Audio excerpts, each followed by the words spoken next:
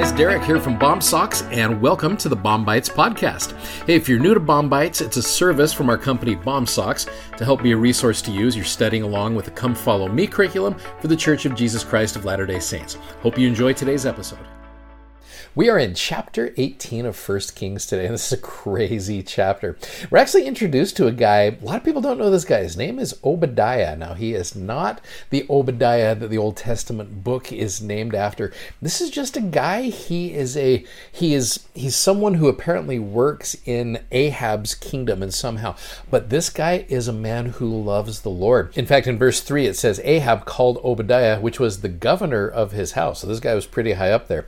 And it just adds there, now Obadiah feared the Lord greatly, meaning he reverenced God and loved God. For it was so, when Jezebel cut off the prophets of the Lord, again, Jezebel's a bad lady, Obadiah took 100 prophets and hid them by 50 in a cave and fed them with bread and water. So as Jezebel's trying to cut off the prophets, you've got Obadiah who is saving the day by sustaining the prophets. There's got to be a lesson there for us, right? Now, as Elijah is coming along to a crazy story that we'll get to in just a second here, he's coming to Ahab.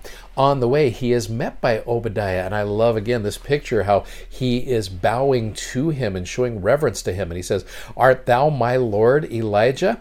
And he responds, verse 8, "I am. Go tell thy Lord, behold, Elijah is here." And there's an interesting little interchange between he and Obadiah, where it's like, okay, if I do that, that's not going to go well for me. And Elijah's like, look, just go and do it. I need to meet with him because this stuff that's going on with Ahab and Jezebel, it's got to stop. This Baal worship, it has got to stop. So go tell him that I am here. And I imagine there was also a little thank you to him for helping save those prophets from Ahab and Jezebel. Well, verse 17, it came to pass, Ahab saw Elijah. Ahab said unto them, "Art thou he that troubleth Israel?"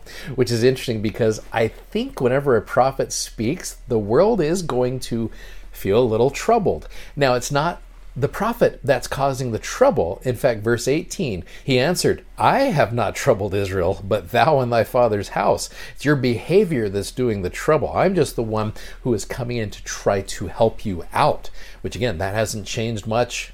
Even today, we have that happening. "In that ye have forsaken the commandments of the Lord, and thou hast followed Balaam. Now therefore, gather to me all Israel unto Mount Carmel." You've got this crazy ultimate battle of the gods that's about to happen. "The prophets of Baal 450, and the prophets of the groves 400, which eat at Jezebel's table." So you got over 800 people here. So what happens is in verse 20, they gather the prophets. Now the footnote says false prophets together at Mount Carmel. And so you got this battle of the gods here. In fact, there's kind of a fun little picture here. Elijah more or less tells them, he says, look, go grab a bull. You've got this altar right here. Don't put fire under, but you prepare the heck out of this thing so this thing can be ready. And then you call upon your God and watch him call down fire. I'm going to do the same thing. And whosever God brings down fire, that's the God that you need to worship. And they're like, let's do this. And so they put all of this together and they wait and wait and wait. In fact, 26 says, "From morning even until noon, saying, O Baal, hear us. But there was no voice, neither any that answered. And they leaped upon the altar which was made." Verse 27 is a funny one. "Came to pass at noon, Elijah mocked them." I can just picture him just kind of sitting there. He said, "Cry aloud, for he is a god," or either he's talking or he's pursuing, meaning he's doing something else, or he's on a journey, or peradventure he sleepeth and must be awaked. Just sitting there going, what? Just cry louder. Maybe he can't hear you. And they cried aloud. They cut themselves after the manner with knives and lancets till blood gushed upon them. And Elijah's probably watching this going, y'all are freaks, okay? Verse 29, "It came to pass when midday was past, they prophesied until the time of the offering of the evening sacrifice, and that there was neither voice nor any answer or any that regarded." Now verse 30, "Elijah said unto all the people, Come near unto me. And all the people came near unto him, and he repaired the altar of the Lord that was broken down." Verse 31, Elijah took 12 stones, according to the number of the tribes of the sons of Jacob. Again, this is an object lesson for the kingdom of Israel. Unto whom the word of the Lord came, saying, Israel shall be thy name. And he starts making a trench about the altar, filled with water, barrels of water. Verse 34, do it a second time, and then do it a third time. Water ran about the altar. Just trench this thing, douse this thing with water. Verse 36, and it came to pass at the time of the offering of the evening sacrifice that Elijah the prophet came near and said, Lord God of Abraham, Isaac, and of Israel, let it be known this day that thou art God in Israel, and that I am thy servant, and that I have done all these things at thy word. Hear me, O Lord, hear me, that this people may know that thou art the Lord God, and that thou hast turned their heart back again, meaning that you have the abilities to be able to bring them back. And then the fire of the Lord fell, consumed the burnt sacrifice and the wood and the stones and the dust, and licked up the water that was in the trench. And when all the people saw it, they fell on their faces, and they said, the Lord, he is the God. The Lord, he is the God. Now, I love that story. It's just like you got this crazy battle going on. One of the verses that if I was really a scripture marking kind of person, which I am, you've probably seen on here, you go back to verse number 21, and this is kind of a bold statement. And it's a bold statement from a prophet of God. Elijah came unto the people. So this is prior to all that. He said, how long halt ye between two opinions? It's a great statement in the world that we live in, especially today. If the Lord be God, follow him. But if Baal, then follow him. And then the people answered him not a word, which is interesting. You go to the come follow me here, and there's a reference to this that I think is great. It says, the Israelites may have felt that they had good reasons to worship Baal despite the Lord's command, thou shalt have no other gods before me. Baal was known as the god of storms and rain, and after 3 years of drought, they desperately needed a storm. And Baal worship was socially accepted and endorsed by the king and queen. Again, there's so many things that are very parallel to our day here. As you read 1 Kings 18, which we just went through, consider any situations in your life that could be compared to the situation that the Israelites were in. Do you ever find yourself indecisive about following the Lord because the alternatives seem reasonable and compelling?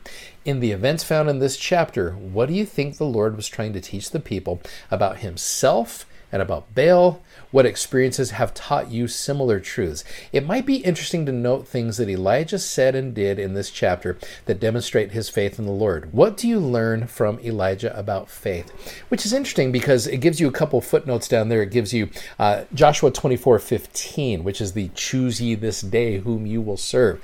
2 Nephi chapter 2, verses 26 through 28, where Lehi is talking about how you can choose between liberty in eternal life or captivity and death, but you have choice on this.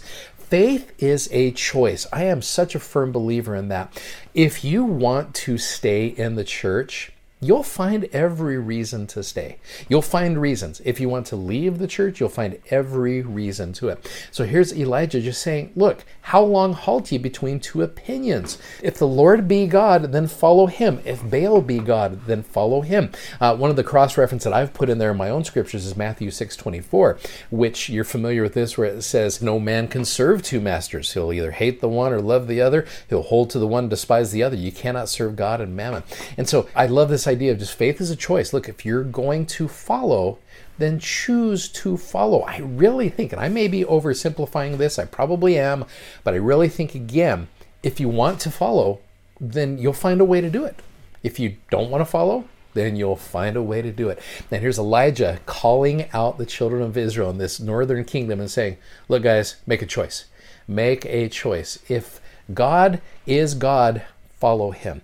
And I think there's a great statement for you and I, again, looking at our world today and deciding, look, if God is God and the things that he does are real, then follow him. And it is your choice to do so. And I love this story here because it really does kind of put the vice grips on the kingdom of Israel saying, choose to follow the Lord. And then Elijah does that crazy awesome object lesson, and they respond by saying, hey, the Lord, he is the God. It's a great story with great relevance to our day, and I'm grateful for this. If you'd like to check out our video that goes with today's podcast, you can find us on YouTube, Instagram, and Facebook by simply searching BOM Socks. That's BOMSOCKS. And be sure to check out our amazingly comfortable gospel-themed socks at BOMSocks.com. Thanks for listening, and hope you'll join us again for more episodes of BOM-BITES. Godspeed, and have a great day.